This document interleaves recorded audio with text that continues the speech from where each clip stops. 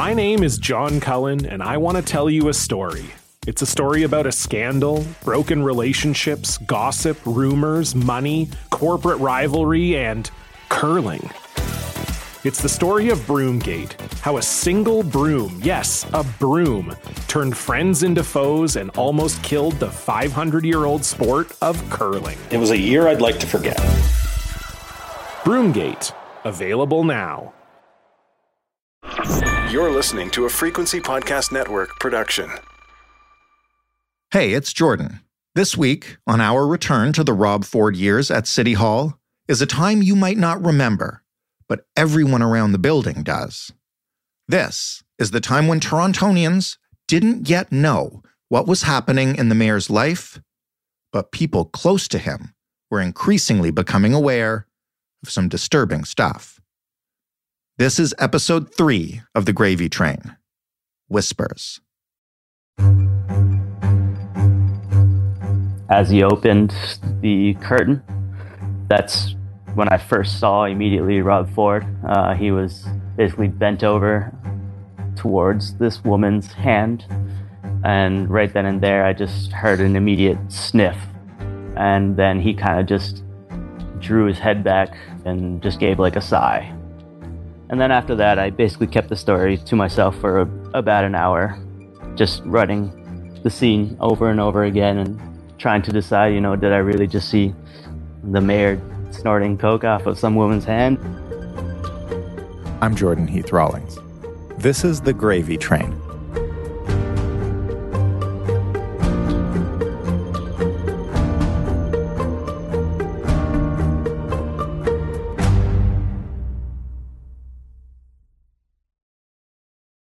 Rob Ford was officially the mayor of Toronto, and it's fair to say that as 2010 came to a close, nobody involved in governing the city or even living in the city knew what the hell would happen in 2011.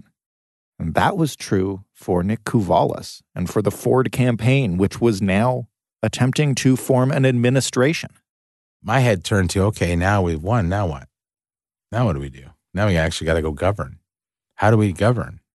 It was also true for all the councillors like Gord Perks at City Hall who had fought against Rob every step of the way. And it became apparent that this government was going to be a disaster and that Rob was going to govern completely untethered from the reality of how the government works. You always kind of hold out hope that the figurehead guy has people around him who will tell him the truth and keep him focused. But with Rob, it was clear that he had a bunch of enablers around him right from the start. And it was clear that it was all war all the time. Politicians and the people who cover them love to equate politics to war. But in this case, it was about as literal as a metaphor can get. Rob knew exactly who had elected him, and he wanted to make it clear right away that he was on their side. Their side, by the way, was the one that you had to drive to get to. Ladies and gentlemen, the war on the car stops today. That was Rob announcing the end of Transit City, which was a complicated plan that would have modernized Toronto's transit system. The war on the car was a long-running scenario of Rob's, and to him, it was fought on 3 fronts. First, cyclists, who annoyed Rob. He thought they were clogging streets and causing accidents. And even when, as usually happened, the people on the bike got the worst of those encounters, Rob's loyalties were clear. My heart bleeds for him when I hear someone gets killed, but it's their own fault at the end of the day. The second front was streetcars. Rob really hated streetcars. And to understand why, you need to know how Rob got to work every morning. See, Rob was coming in from his suburban Etobicoke home to Toronto City Hall, which was right in the heart of downtown. And to do that, he had to drive along busy city streets. Streets like Dundas. And Dundas had cyclists, and it also had streetcars, and it only has 2 lanes. And you can't pass streetcars when they're stopped with their doors open, and streetcars stop almost every block. And so Rob, on most days, would find himself stuck behind a streetcar, making room for cyclists, trying to navigate kilometers of Dundas just to get to City Hall, and it infuriated him. Part of Transit City involved building more streetcars. So Rob canceled Transit City. We will not build any more rail tracks down the middle of our streets. Transit City is over, ladies and gentlemen. The final front in the war on the car was fought in the city's budget lines. The vehicle registration tax is exactly what it sounded like. $65 per vehicle, with the money funding road and transit projects. But it was a tax, and a tax that applied obviously only to car owners. So Rob canceled it. I take my marching orders from the taxpayers, and when they say jump, I say how high. The war on the car was not the only fight that Rob was picking. And most of those fights involved taxes. See, Rob had promised at various times to eliminate or at least significantly lower basically every tax, except he'd also promised to run a functioning city. And so he had to find someone to balance a budget that was never, ever going to balance. And he found a man named Mike Del Grande, who you'll hear was eager to take the job. And I said, I really don't have a choice, to be quite honest with you. I said, I have to be your budget chair. Okay. I said, not that I want it. I said, but everything from downtown happens with money, and you got to have somebody control the money. And I said, it's a shitty, worthless job, terrible job. Mike invited us over to his home in Toronto's East End. When you walk inside Mike's home, it's apparent that he believes that if something ain't broke, don't fix it ever. In his hallway sits a vacuum that would fit on the set of the Brady Bunch. He's clearly someone who is good at saving money. He knew Rob from his days as a counselor, and he was trusted by the Ford brothers, so he became the budget chair. Rob was very smart because Rob said to me, one of the things he did say, not the most brightest thing, but he said that he wanted to surround himself with good people because he knew Rob was not a smart guy. Rob was the bull in the china shop. Rob and Mike were mostly on the same page. They wanted to save the taxpayer money. They wanted to cut the waste at City Hall. What they had different definitions of, though, was waste. The first time that became evident was the fight over councillors' salaries. City councillors in the summer of 2012 were expecting an increase of 3% in their pay. And Rob, very publicly, decided not to accept his. And so did his brother Doug, who had won Rob's old city council seat in the election that made Rob mayor. Doug even went as far as to claim he was donating his entire salary to charity.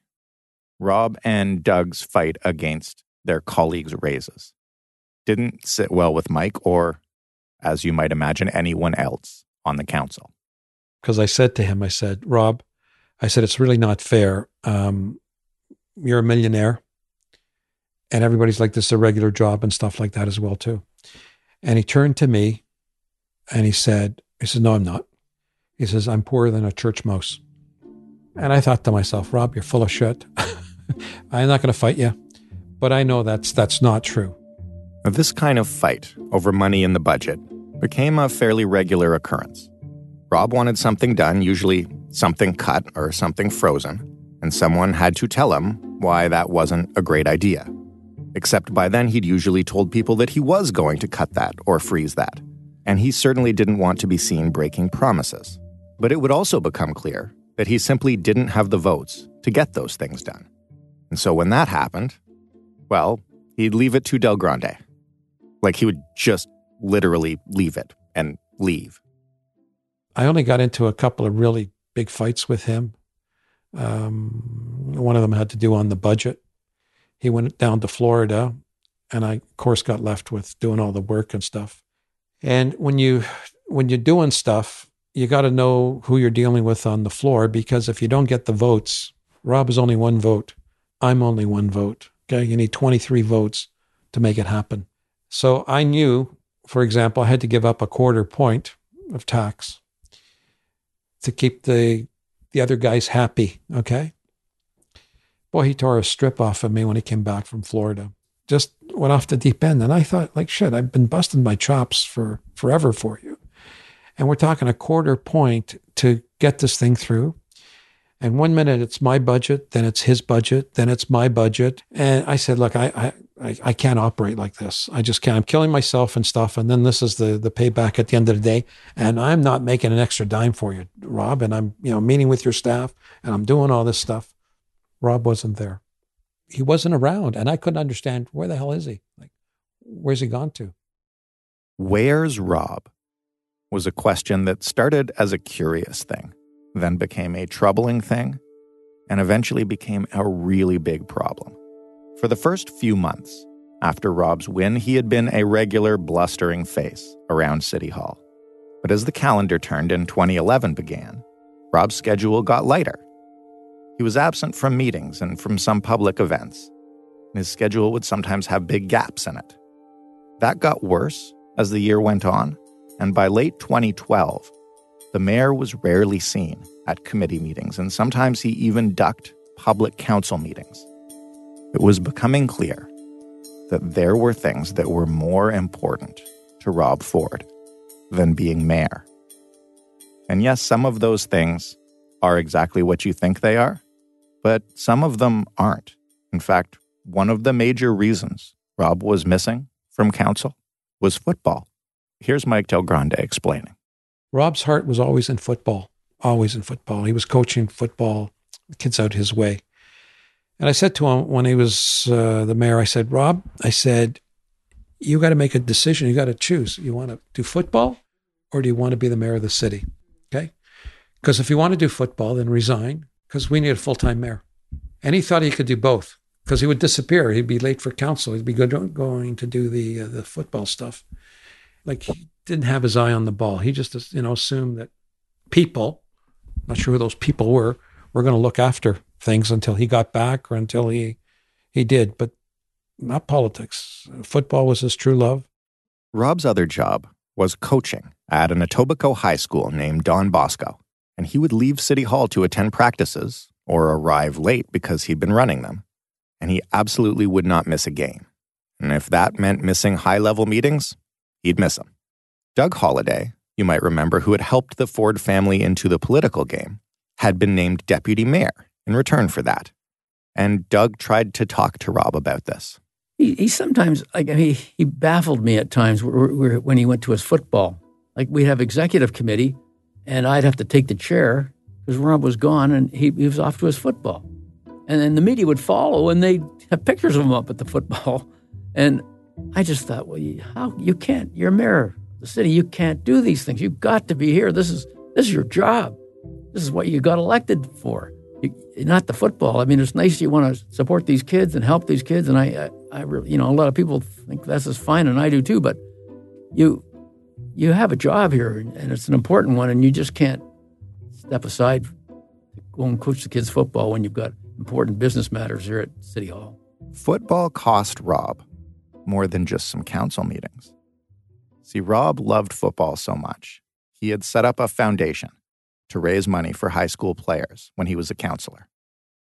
And he was so passionate about this foundation that he would talk about it to anyone who would listen. And that meant sometimes lobbyists. Back when Rob was a counselor, he had been found guilty of soliciting donations to his foundation from those lobbyists. The Integrity Commissioner had made multiple attempts to get Rob to simply repay those donations, but he hadn't. And that was bad, but it still would have gone away if Rob had just written a check at any point. But he didn't. And so during a council meeting, the Integrity Commissioner presented her report that said she had made 6 attempts to have Rob prove that he'd repaid the donations. And Rob couldn't let that slide. So he got up in council as mayor and spoke to it, publicly and officially. It's at that meeting that Rob Ford gets up and decides to speak to the issue and vote on it, and ultimately, eventually gets himself into trouble. You might remember Adam Chaliff from episode 2. He had been on a crusade to keep Rob's public finances honest. Adam had lost the first round over Rob's campaign finance irregularities, but he still wanted to prove that the mayor was messing with public money. Part of that was Adam's sense of fairness, but part of it, as he freely admits, was an attempt to tangle Rob Ford in scandals to make it impossible for him to get things done. We had an understanding of who Rob Ford really was and what he wanted to do. And, Rob Ford made some absolutely outrageous campaign promises. But the overarching principle was, let's make this guy, fight something else so that he's not actually getting around to doing the job that he wanted to do, which was to, in our view, light the city on fire and disintegrate the things that I think make Toronto a great city. And frankly, it was working. It would force Ford himself to comment on these things, and it would further take him off his own message. So Adam found himself at City Hall, filing audit requests and sitting in on council meetings. And by coincidence, he happened to be at that fateful meeting where Rob got up in council to make his case.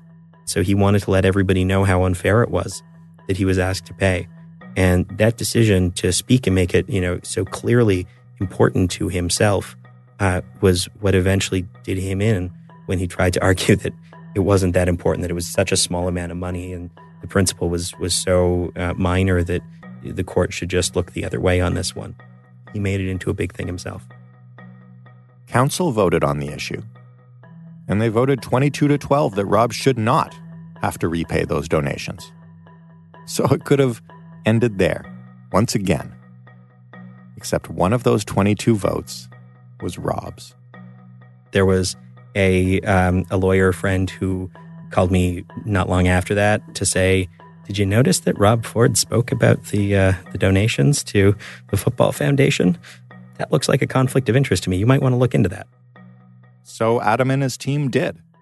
They recruited a third-party applicant, and they launched a case against Rob Ford. So we argued that what you see is what you got, that we have a city councilor who was on the hook for $3,150 of his own money and was dead set against paying it. He should have known what his obligations were because he had been serving for such a long time as a city councilor and then as a mayor. And so our view was simple, he should not hold office any longer. During the deposition and the trial, Rob's defense was interesting. He had been a city councilor for almost a decade, and he'd just been elected mayor. But he pled ignorance.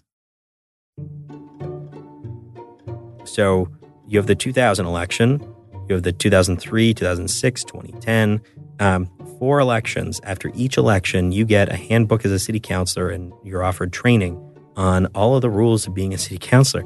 He says that he never really read the rules, that he never participated in the sessions, that he had the most basic understanding that if there was a conflict of interest that anybody was worried about, that the city's legal staff would let him know about it. Even though he acknowledged that it was not city legal staff's responsibility to do that, it was his responsibility. And he was proud might be the wrong word, but he didn't seem ashamed by this at all. Just the lack of responsibility in all of that was stunning. Adam had launched this case, fully expecting Rob to win it. It was designed just to bog him down. But when Rob took the stand, he was so bad that the courtroom audibly giggled at his testimony. And then the decision came down. Guilty and kicked out of office. A provincial judge sends Mayor Rob Ford packing, convicting him of blatantly breaching a conflict of interest law. But Ford says he'll fight to stay. So my birthday was right after the lower court decision came out, and I wasn't planning on having a birthday party that year, but then suddenly I was having a birthday party. But yeah, I mean, the Justice Hackland suspended his decision for 14 days, in part to allow the city of Toronto to have a smooth transition. But also, it gave Rob Ford a chance to appeal. And so the first question that the appeal court had to deal with was, would they stay the ruling pending their own decision? And they said yes. And so that gave Rob Ford some extra time to remain mayor while the hearing was going on. And but everything moved really quickly after that for something of this magnitude and the work required. Just 2 months after Adam celebrated that birthday, Rob won the case. On his appeal, he won on a technicality. The judges said that the matter that he'd voted on never should have been brought before council at all, so conflict of interest was impossible. I've heard through the grapevine, I have no idea if it's true or not, but it's been so long that I feel like it's worth speculating. But, through the grapevine, I had understood that the appeal court was just wholly uncomfortable with the idea of the judiciary removing a duly elected official, and they were looking for some way to make sure that they weren't seen to be overriding democracy as a method of maintaining people's public support for the court system. I don't know. Could be one way or the other, but they found a way. It was legitimate, and so he got to continue after that. Rob remained the mayor of Toronto. Adam went back to the drawing board. And in November of 2012, the Don Bosco Eagles were flattened 28-14 in the Metro Bowl by the Huron Heights Warriors. So football season was over. But Rob was still nowhere to be found at City Hall. And as 2013 began, people were really starting to whisper. I mean, you think kids in kindergarten gossip. You should try being in government sometime. There were, I guess, some rumblings from staff that there were some problems. A lot of people saying that they felt he was drunk, that he had been seen later in the evenings drinking in his office. We knew he really liked hard living, hard drinking. But we didn't know whether it was a dependency or whether it was a weekend kind of thing. And you heard about these incidents with Ford out on the town, and there would be like some chatter about it. I would come in early, and so, I found a bottle of vodka that was empty. I found a couple of bottles of wine that were empty. They talked about finding empty alcohol bottles in his office. They talked about him clearly being drunk at evening events. I mean, there always was denial from his brother, denial from his family, denial. Rob's term as mayor had begun 2 years ago with a flurry of declarations and orders and policy action. He might not have fully understood the intricacies of executing the office, but he knew what he wanted to do. He was rewarding his supporters with the red meat he had promised them. He'd also made enemies, and he'd been frustrated by the resistance of council and the limits placed on his powers. And things stopped getting done, and Rob stopped showing up to work. By now, his schedule was as thin as it had ever been. He was only meeting with his allies on the council, and according to reporting in the Toronto Star, the most common item on his itinerary was private time.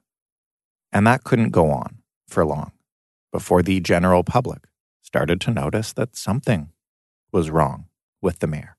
One of the great things about Rob Ford is he's extremely recognizable.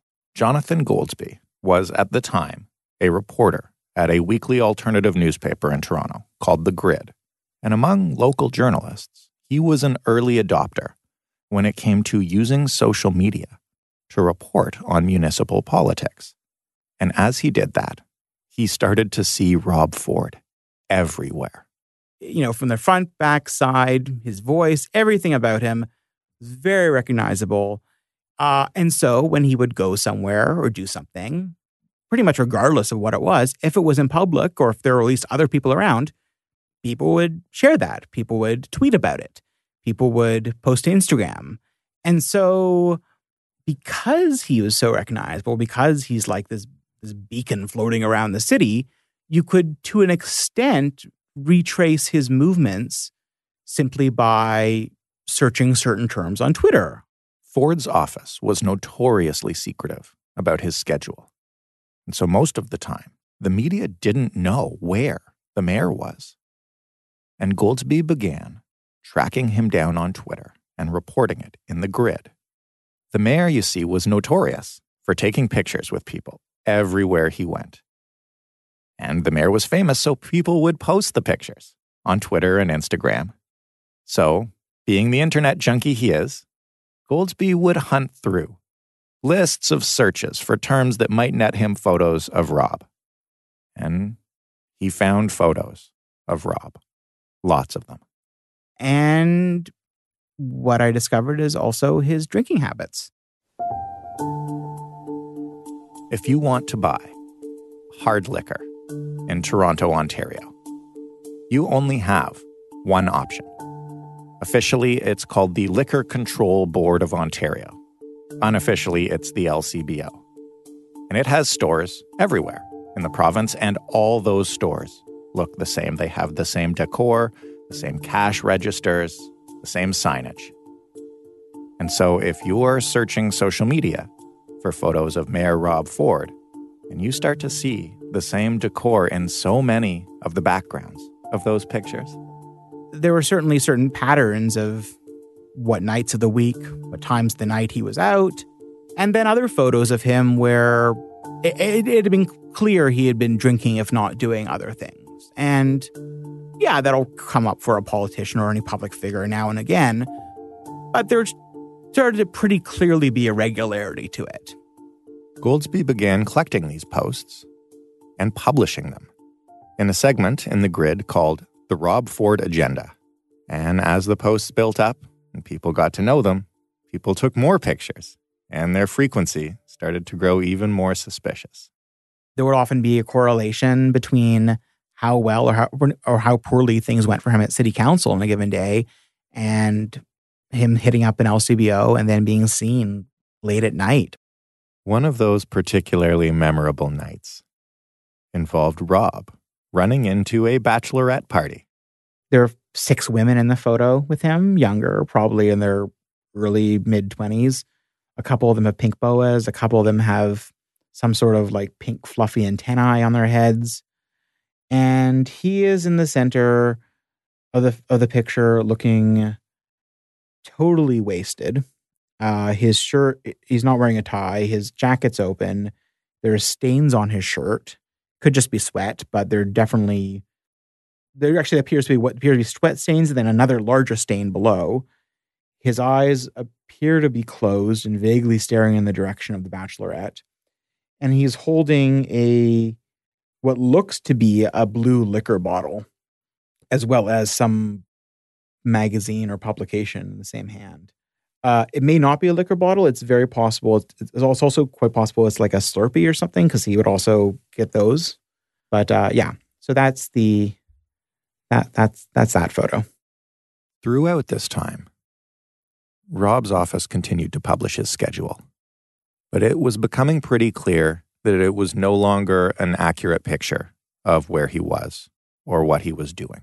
And even when he did include events on it that he was attending, he would often show up to those events late or miss them entirely, and nobody would tell you where the mayor was.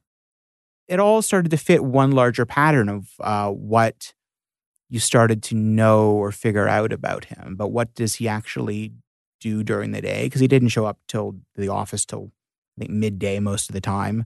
He'd often be out late at night. His staff didn't always know where he was. And as it turned out, the most effective way to figure this out was to comb the internet.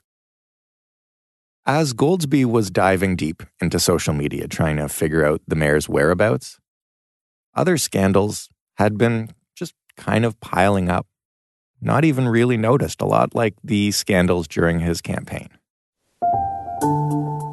In October 2011, for example, and this is just one of them, a Canadian comedian named Mary Walsh from a show called This Hour Has 22 Minutes came to Rob's house. She was dressed in character, a bizarre character, as part of an ongoing Princess Warrior bit, where she'd simply approach politicians or high-profile Canadians and try to provoke a reaction or get them to play along. It's a pretty harmless bit. Mayor Ford, it's me, Mark Delahunty. You know, I gave up all the old Princess Warrior stuff. Can I go to my car, please? Can I go Mayor to my car, Ford, please? I came up to give you a hand, honey. Rob was not going to play along with Mary. To come to my home at 8 o'clock in the morning, and my little girl's crying in the window, like, come on, that crosses the line. Rather than just smile for the camera or wave her off, Rob ran back in the house and picked up the phone. Well, he got upset about it, and his daughter was scared, so they ran inside the house and he called 911. When he called 911, he explained what was happening, and the dispatcher told him, okay, we're sending someone over, don't worry. 10 minutes later, no one shows up, and Rob Ford is livid, so he calls back and he tells the woman, quote, "You bitches, don't you fucking know I'm Rob fucking King Ford, the mayor of this city." Those are the kind of scandals that had come and gone around Rob for the previous 2 years. A few months after the Mary Walsh bit, 911 was called again from the Ford house. His in-laws were calling to report that Rob was drunkenly trying to drive his children to the airport to take them to Florida for the holiday. There were other 911 calls too, it would later become clear. But there was one scandal in particular that everybody inside City Hall seemed to know about. Nobody outside City Hall had heard about. Almost nobody. But it was really the big thing, the big specific thing that was an open secret in political and media circles was around his antics on St. Patrick's Day 2012. I didn't see him walk in, but from the rumors coming around staff members and other people speaking, it seemed like he was already in pretty rough shape. That's Leo Navarro. He was a busboy at the Beer Market, which is a big, upscale downtown Toronto pub on St. Patrick's Day in 2012. It was about midnight, and the kitchen was closing up for the night. But a special guest, sitting in one of the restaurant's private rooms, wanted a snack. My manager comes to me and says, Rob Ford needs a poutine because, I'm guessing he's really hungry at this point, but nobody was there because the kitchen was already closed. So my manager himself actually had to make the poutine for him. And so once he did that, he gave it to me. And obviously we had our main security guy standing there. So in order to ensure nobody would walk in randomly, as he opened the curtain, that's when I first saw immediately Rob Ford. He was basically bent over towards this woman's hand. And right then and there, I just heard an immediate sniff. And then he kind of just drew his head back and just gave like a sigh, I didn't actually see any of the drugs, but from experience of, seeing people do these things, you just automatically assume these things. From there was an awkward silence once I walked in, obviously, because everyone had just noticed or realized that, I maybe saw something that I shouldn't have. And in an awkward way of doing it, I basically said, "Here's your poutine." So Leo turned around to leave, and one of Rob's staff members grabbed his arm. He asked him who he was, what his name was, and then he says, "Okay, Leo, thank you for your service and what you've done here today, but here's my business card. We would absolutely appreciate it if you didn't say a word about what you saw here tonight. And just give me a call anytime, and we will try and figure something out for you." So basically, it was a bribe, I guess you could say, in a way. And to be honest, at that moment in time when I saw what I thought I saw, I wasn't entirely sure. So, had this guy maybe not stopped me and give me his business card, I don't think I would have even thought twice about telling anybody about it. But because of the way they reacted to me seeing what I saw is what I think gave up the impression that he was, doing drugs at the time. It is here that I have to mention that Leo Navarro worked on George Smitherman's mayoral campaign, which could potentially call his story into question. However, based on reporting from numerous outlets, and based on police documents that would later become public, we know a little bit about what Rob was doing that night. I'm going to read a compilation of the events that transpired. Some of them allegedly, some of them confirmed in court. All of them pointing to a mayor who started partying early, stayed out late, was out of control. Rob and his staff headed to the Beer Market after pre-partying, drinking at the mayor's office. On his way to the bar, Rob allegedly called the taxi driver a packy and mocked his accent. While partying at the beer market, staff eventually got sick of Rob's belligerence and asked him to leave. So he and his staff headed back to City Hall. 2 of his staff members who were with him that night were Isaac Ransom and Olivia Gondek.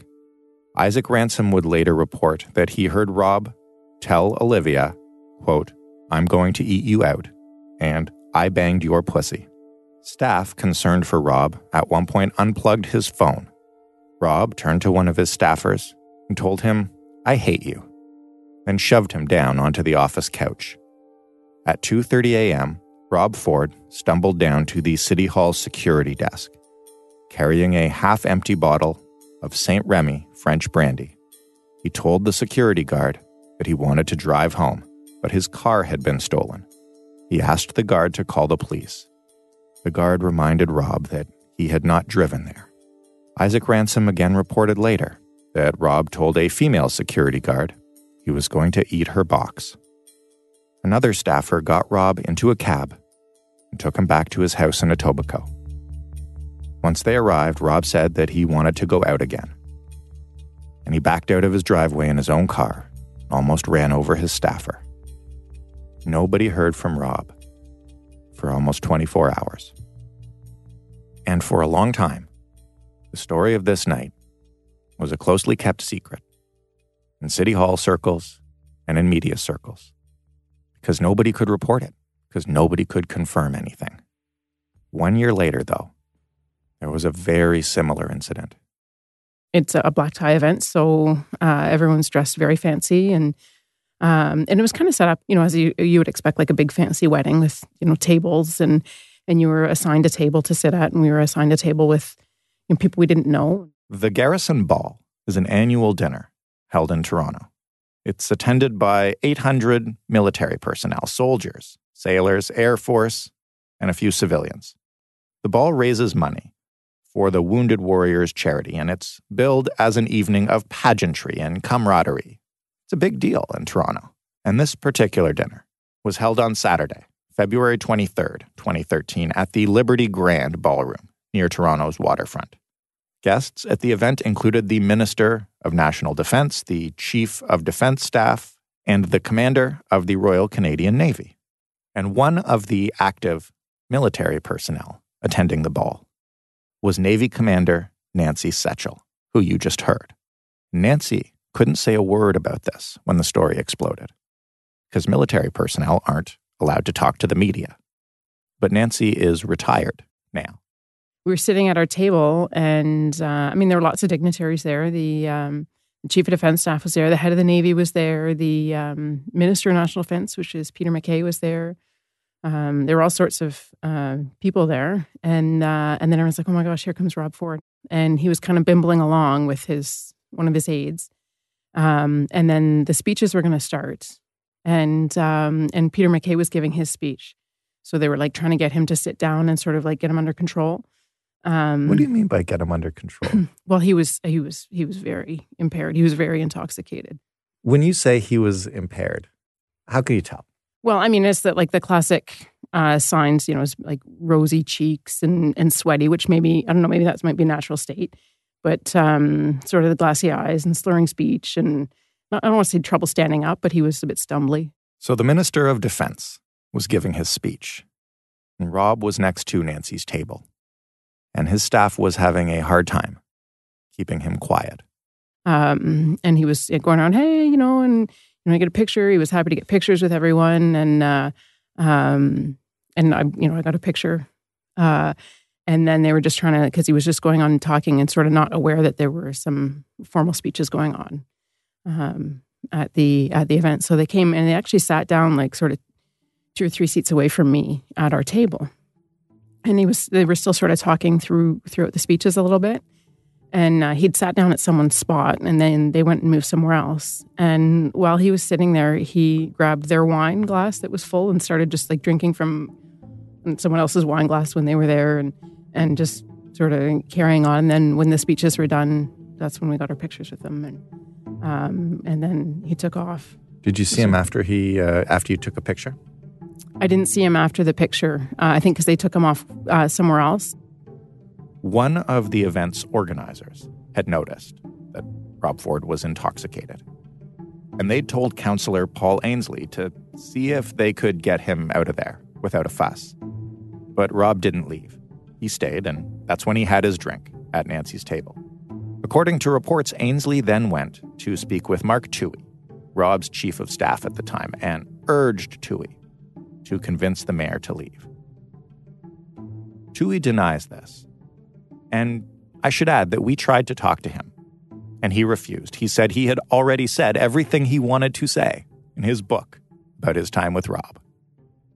Nancy, meanwhile, describes the efforts to get Rob out of there. And then his aide came and said, gave us a card and said, if there's anything the mayor can ever do for you. And I was like, well, I just live in Toronto. I'm not really looking for anything in particular from the mayor. But it was Mark Toohey. He had these fancy business cards and was handing them out and going on. So we were just kind of like, what just happened there? It just seemed a little bit weird that, the mayor of this, giant city was at this very public event where there are lots of high profile conservatives as well at the event. And he was pretty far gone. You were there with your husband that night. Yes. Yeah. Did you guys talk about it on the way home? Oh, we totally did. Yeah, we totally did. And he was just like, I can't believe you got a picture of that. Like, that was crazy. But yeah, we talked about it, and we talked about it it was a topic for quite a while afterwards. And I even put a picture of myself and Mr. Ford up on Facebook. And I said, there ain't no party like a Rob Ford party. After years of whispers and rumors, and 2.5 years of Rob Ford as mayor, all of his behavior, the Garrison Ball incident, the beer market, the 911 call on Christmas Day of 2011, all of it was made public by a reporter named Robin Doolittle in the Toronto Star on March 26, 2013. And finally, the rest of the city would learn what people at City Hall were already saying about their mayor. I remember not sleeping the night before. I remember hearing the newspaper hit my door in the morning. And it just, it was the longest thing I'd ever worked on at that point. I think it was a few days later. I know it was April Fool's morning. I got a call on my cell phone from a number I didn't recognize. And that was this guy saying, I have a video of Rob Ford smoking crack. Do you want to see it? And that is next time on The Gravy Train.